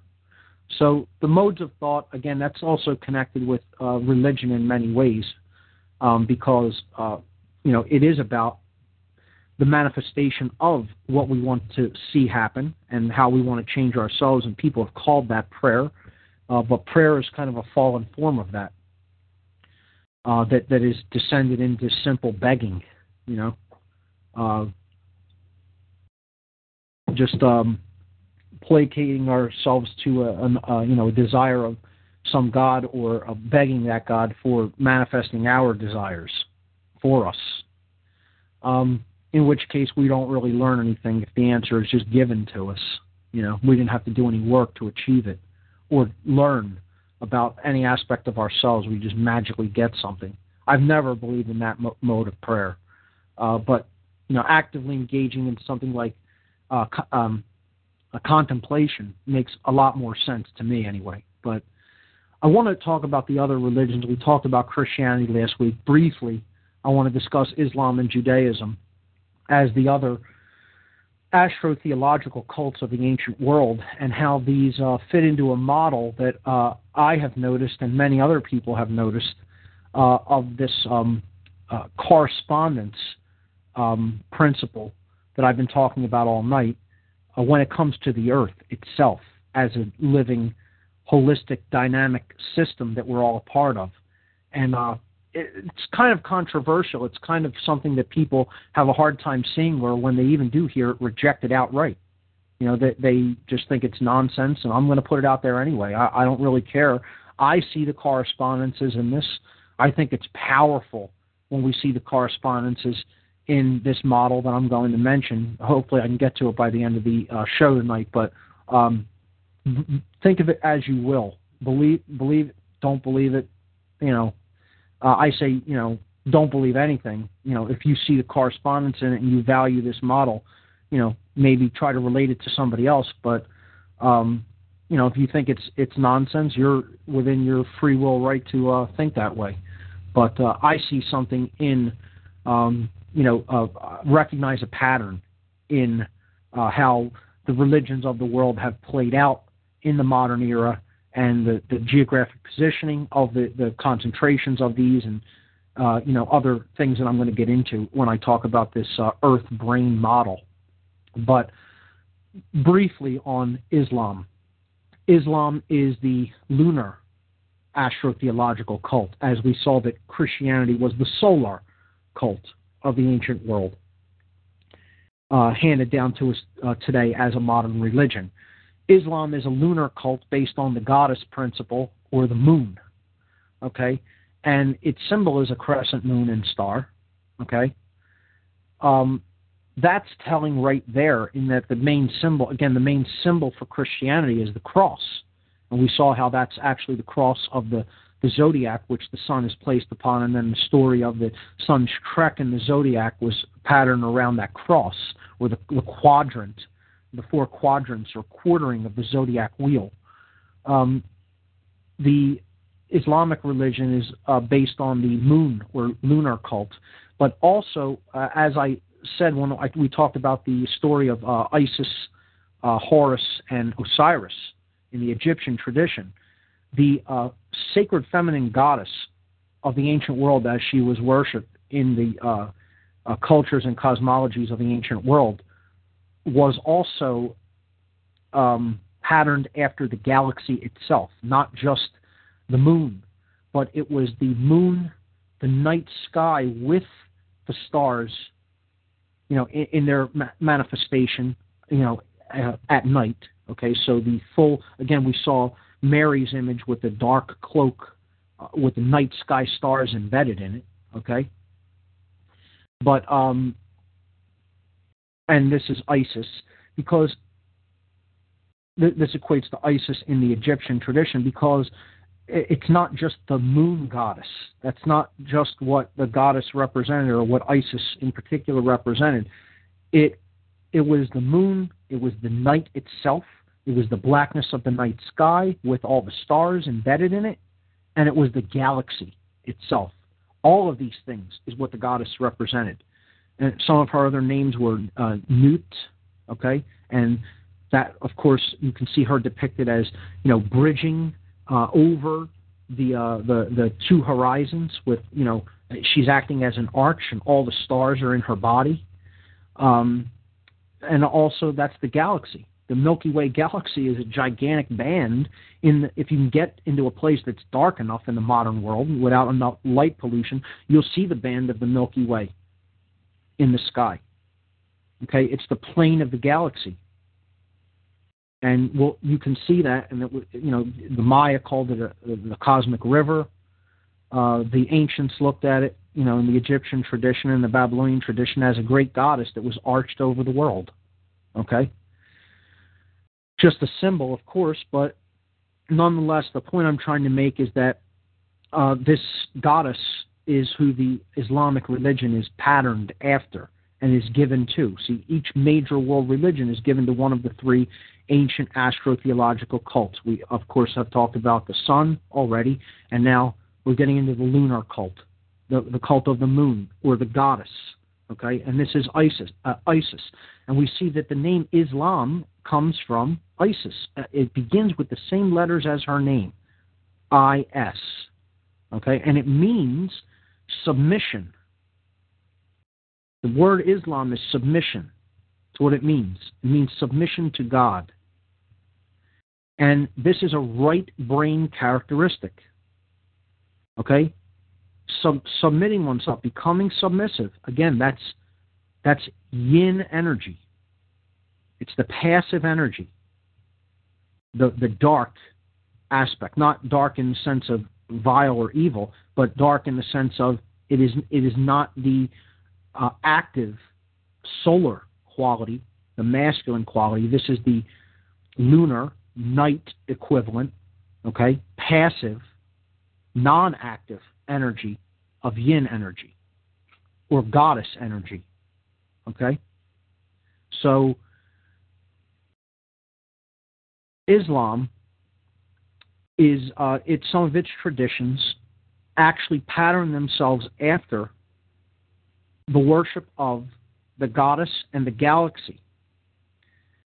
In addition to its symbol being the symbol of the moon in its crescent aspect, which again we talked about in the Babylonian tradition, Semiramis, the goddess, her name was Semiramis, was considered, a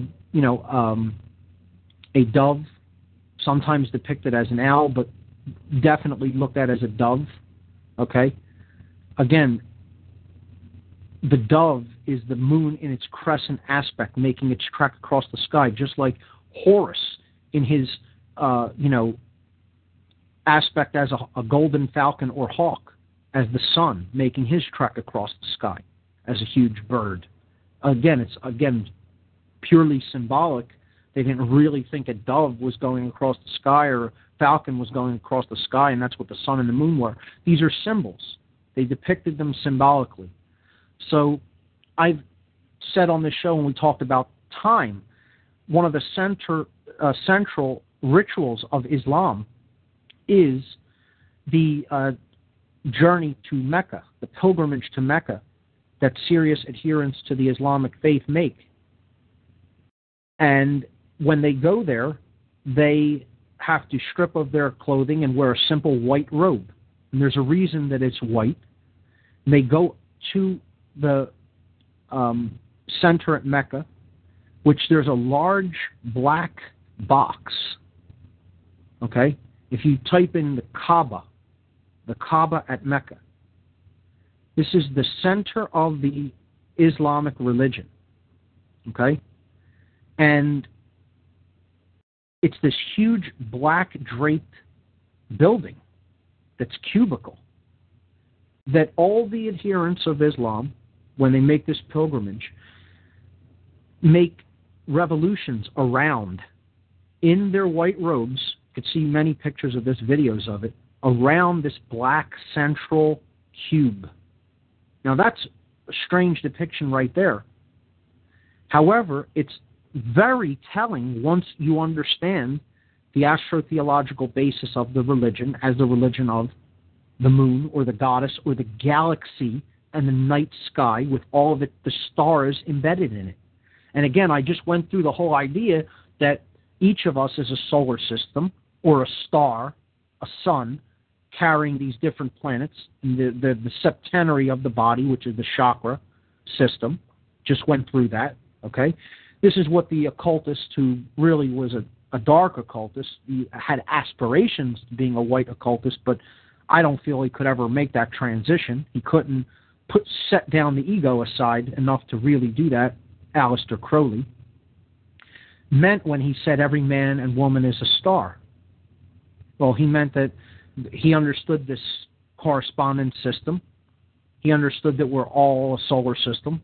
He understood, how this, religion was actually viewing people. But it's a debasement of it, because they're symbolically making them, they're not really understanding that. They're symbolically making them just dress in a white robe and act as a star to go around the center of the galaxy. This black cube at Mecca, the Kaaba, representing the supermassive galactic black hole at the center of our Milky Way galaxy, which is a classical depiction of how Ma'at was viewed in the Egyptian tradition. The goddess of the night sky with all of the stars embedded in it.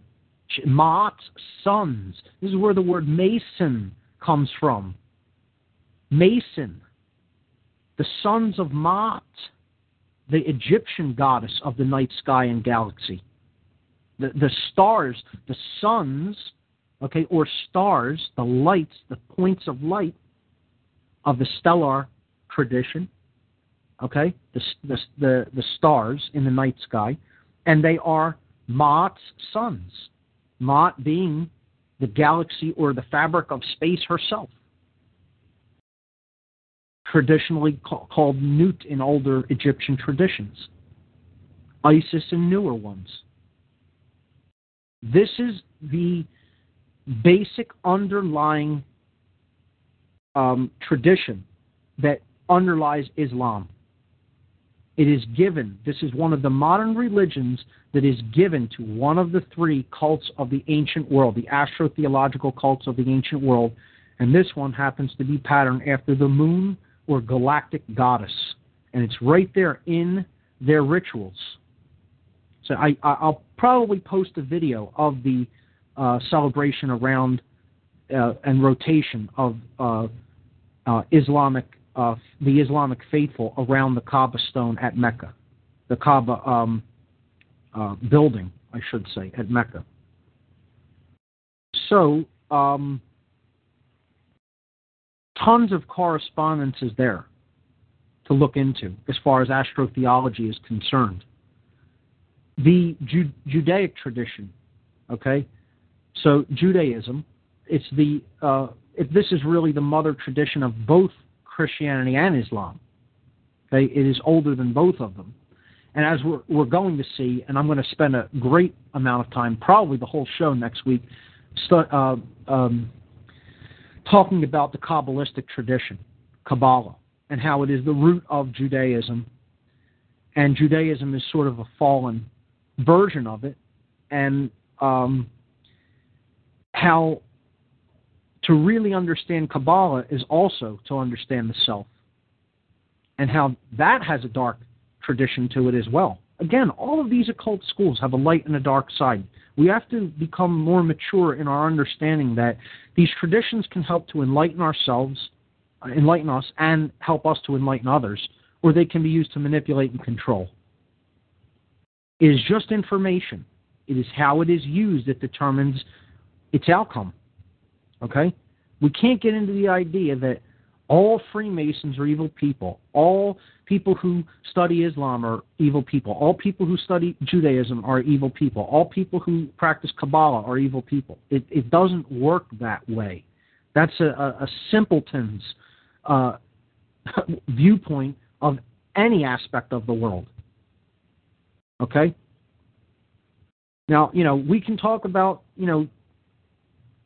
blanket statements when it comes to not understanding natural law and, trying to add one polarity and get another. Yeah, these are absolutes. You're not going to do that. If you're violating somebody else's natural law, you're wrong. Natural law rights, you're wrong. Okay? All the time. Not some of the time, all of the time. the people who are doing something like that are always ignorant. Not half of the time, not 75%, 100%. There are times that blanket statements apply. When it comes to the study of different mystical traditions, I don't think we can employ blanket statements. We have to understand the context in which the knowledge is being studied and used. And I think there are very many people now that are starting to come on to that understanding and not look at it like, oh, I shouldn't be looking into this or that or that. You need to take it all in as much as possible and then use it for good, because you know what natural law is, and you know what sovereignty is, and you know what right and wrong are, period. And these things will help you to gain a greater appreciation of the self and the aspects of the personality. So all I want to really say about the Jewish tradition, the tradition of Judaism at this point, is it is the stellar cult. It is the religion that is given to the small lights of the heavens. Again, now we've already seen Christianity is given to the sun, or the solar cult. Islam is given to the moon, the lunar cult of astrotheology. And Judaism is given to the stellar cult, the cult of the stars and planets. And this is the reason that the God of Judaism, which in their biblical texts in the Torah is called Elohim, one of the names for God. Elohim is a plural word in Hebrew. As a matter of fact, it's plural feminine. They're talking about, now, Judaism as a religion specifically espouses a singular masculine God. However, the word for God in their religious text is Elohim, which is feminine plural. And the reason for this is it is the astrotheological gods that this religion is given to are a myriad of stars in the heavens and the planets that can be seen with the naked eye.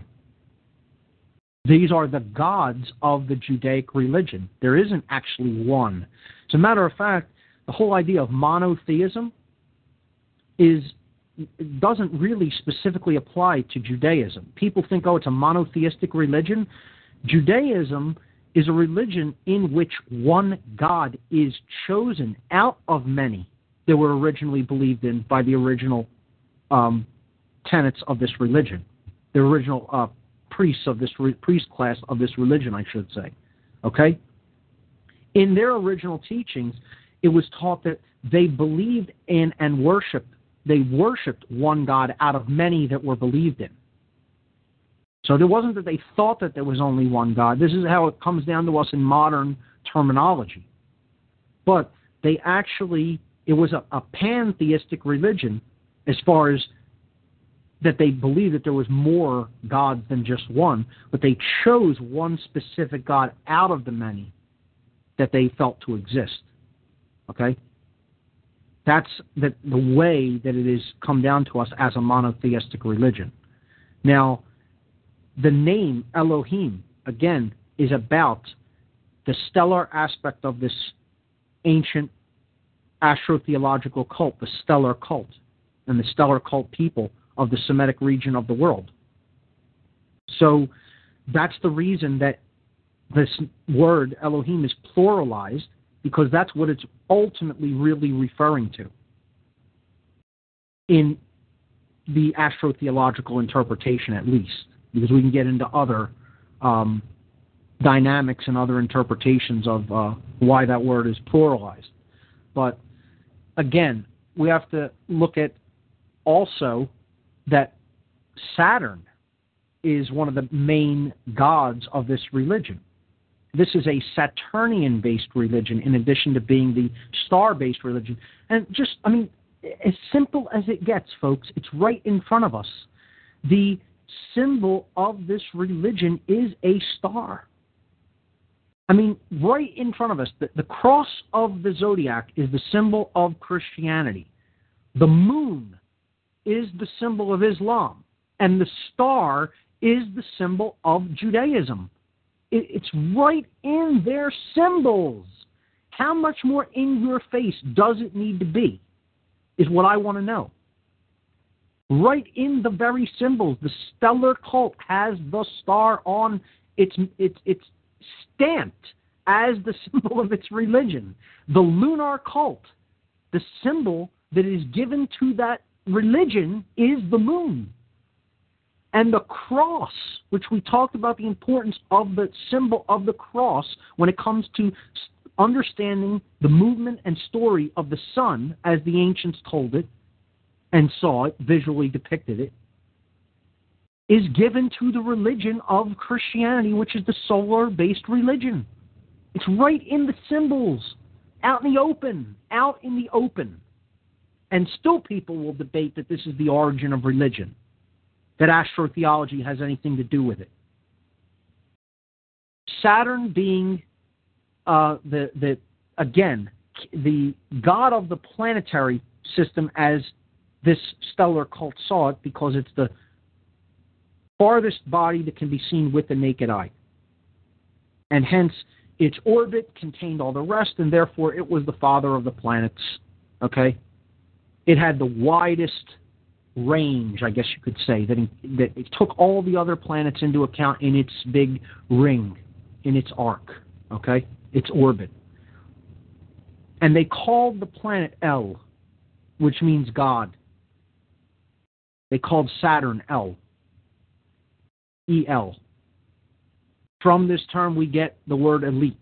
From this term we get the word elder. Okay? Followers of this Saturnian-based cult. Okay? It's a derivative of light. We get the word illuminated from it. Okay? And again, there's something to the bringing together of these symbols, too. You know, the upward-pointing triangle called the blade, masculine energy. The downward-pointing triangle called the chalice, the feminine energy. These are archetypal symbols. Bringing them together, we get the seal of Solomon, the sun and the moon. So I'm going to talk about the principle of correspondence to start out with next week, to lay out this earth-brain theory, okay? And it'll be a controversial one. Hopefully we'll get more callers. I have a couple of callers on the line. I have one caller on the line. I'm going to go to him now. We'll wrap up the show with a call and, talk about a few things going out, but I'll save getting into this principle of correspondence for next week. Brought up a whole lot of things on the show tonight. I'll post some images. I'll post a podcast. I'll post a video of the rites that take place at Mecca, and we'll get into the principle of correspondence as it relates with the brain and the earth and the religions next week, and then I'll probably spend the remainder of the show talking about the Kabbalistic tradition, segueing into that, because again, I'm going to begin outright initiation into different occult schools of thought on this show as we move forward, particularly as we get closer to the section where we're going to talk about symbology. And in that section, I want to lay out some things on Kabbalah before we do that, and then on that section I'm going to delve heavily into Freemasonry. So look forward to an occult initiation in the coming weeks, ladies and gentlemen, on this show. Caller. It's a non-member in the chat forum on TalkShoe. You're live on What on Earth is Happening. What do you have for us this evening? Frater Passio, we are ready for this initiation. We are waiting patiently. It is your nemesis, your old friend, Bob from Cincinnati. My friend Bob, how are you? I'm good. How about you tonight, Mark? I'm doing well. You are pounding it out here, and the connections. Yes, these parallel. The chakras are the planets, are representations of the planets, are representations of the spheres of the Kabbalah. This is amazing. I mean, I didn't even know what a Kabbalistic tree was 2 years ago, and now you're telling me that there are these connections between these major important things in our lives, This is unbelievable how this knowledge has been hidden away, even from a person like me, and I guess I can only speak from my own realization of this, is that I'm a guy who kind of dug for this kind of stuff for decades, and yet only within the last few years, it seems to all of this is pouring out. You are a change agent, and we appreciate what you're speaking about. And before I step back, I would like to say I'm just going to step back. I'm not going to run away like I normally do, Mark. But the Kaaba, this giant black cube in Mecca that the masses swirl around, that the Muslims swirl around in holy ecstasy. This is the same black cube that is worn, as you already know, Mark, on the forehead of his supposed nemesis, the holy man, the rabbi, the Jew. When he is in earnest prayer, he wears a tiny, small black cube strapped to his forehead, and thus, just in the base of it, as you already know, they're sharing a commonality, and that is amazing and exciting to examine. Absolutely, absolutely. And these traditions all really converge. And this is the reason that some researchers, I can't remember the exact individual who coined this phrase, but when I first heard it, I almost fell off my chair laughing, called them the desert sky god religions. That's what these all are, because they all ultimately come from the same, basic region of the world. Okay, you have Egypt, you have the Semitic region, you have Babylonia, you have Turkey and Saudi Arabia and Iran, Iraq, etc. Okay, particularly Iraq, because that was where Samaria was. Okay, and all of these, you have Phoenicia, Cana, which is what we call Israel now. There, okay, and all of these basic religions derive from the same region of the earth, which is the Middle East, essentially, what we call the region called the Middle East now, okay?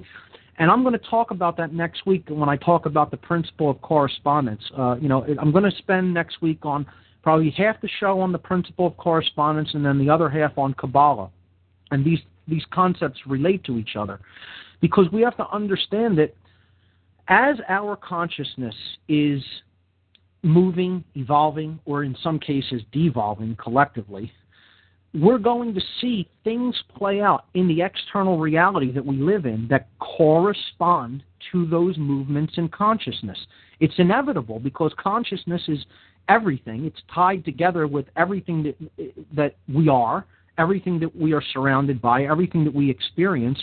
And I'm going to hopefully, my intention here is to get people to look at, as happens with the very small, will be reflected in the large pattern, the very large pattern that we see play out.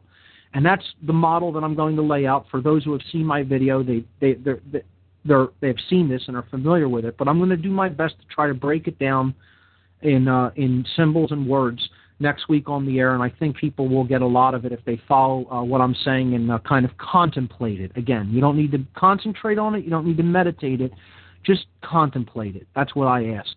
So, Bob, I want to thank you for bringing up great points as always, and I'm glad that you're, enjoying it and looking forward to looking deeper into some of these occult traditions. Because, yes. Well, no, and I agree. And Mark, thank you again. Ridiculous that I say it again, but you're explaining things to the majority of us out here, and we appreciate it. I'll be honest, Mark, you were the first person before and since that introduced to me, and I think this is very important if one is to understand Hermeticism and the profundity or the profoundness of it. I'm misspeaking, and I apologize, guys. But anyway, the Temple of Solomon, this is not, see, up to this point, even now, they're trying to convince people this is a physical structure, and maybe it was. And I won't do, that's not my pose here, my point here. What I'm posing or putting out here is that Mark was the first and only person to share with us that the Temple of Solomon is consciousness, is a construct of consciousness. And that, oh my God, that is a game changer, Mark. Thanks for putting it out there.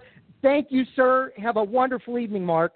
The Temple of Solomon, as the kingdom of heaven, is within. That's a great way to end the show, ladies and gentlemen. That's pretty much all we have time for. We got about 20 seconds, 30 seconds left in the show. I want to thank everybody for listening. Have a great New Year. Have a safe celebration on New Year's Eve. And tune in next Tuesday night, same time, for our further explanation and further delving into religion. And we'll be looking at some deeper traditions as we just talked about. So once again, you've been listening to What on Earth is Happening. My website is whatonearthishappening.com. The network's website, the Intel Hub News Network. Thanks a lot, everybody. That's all we have time for this evening. Good night.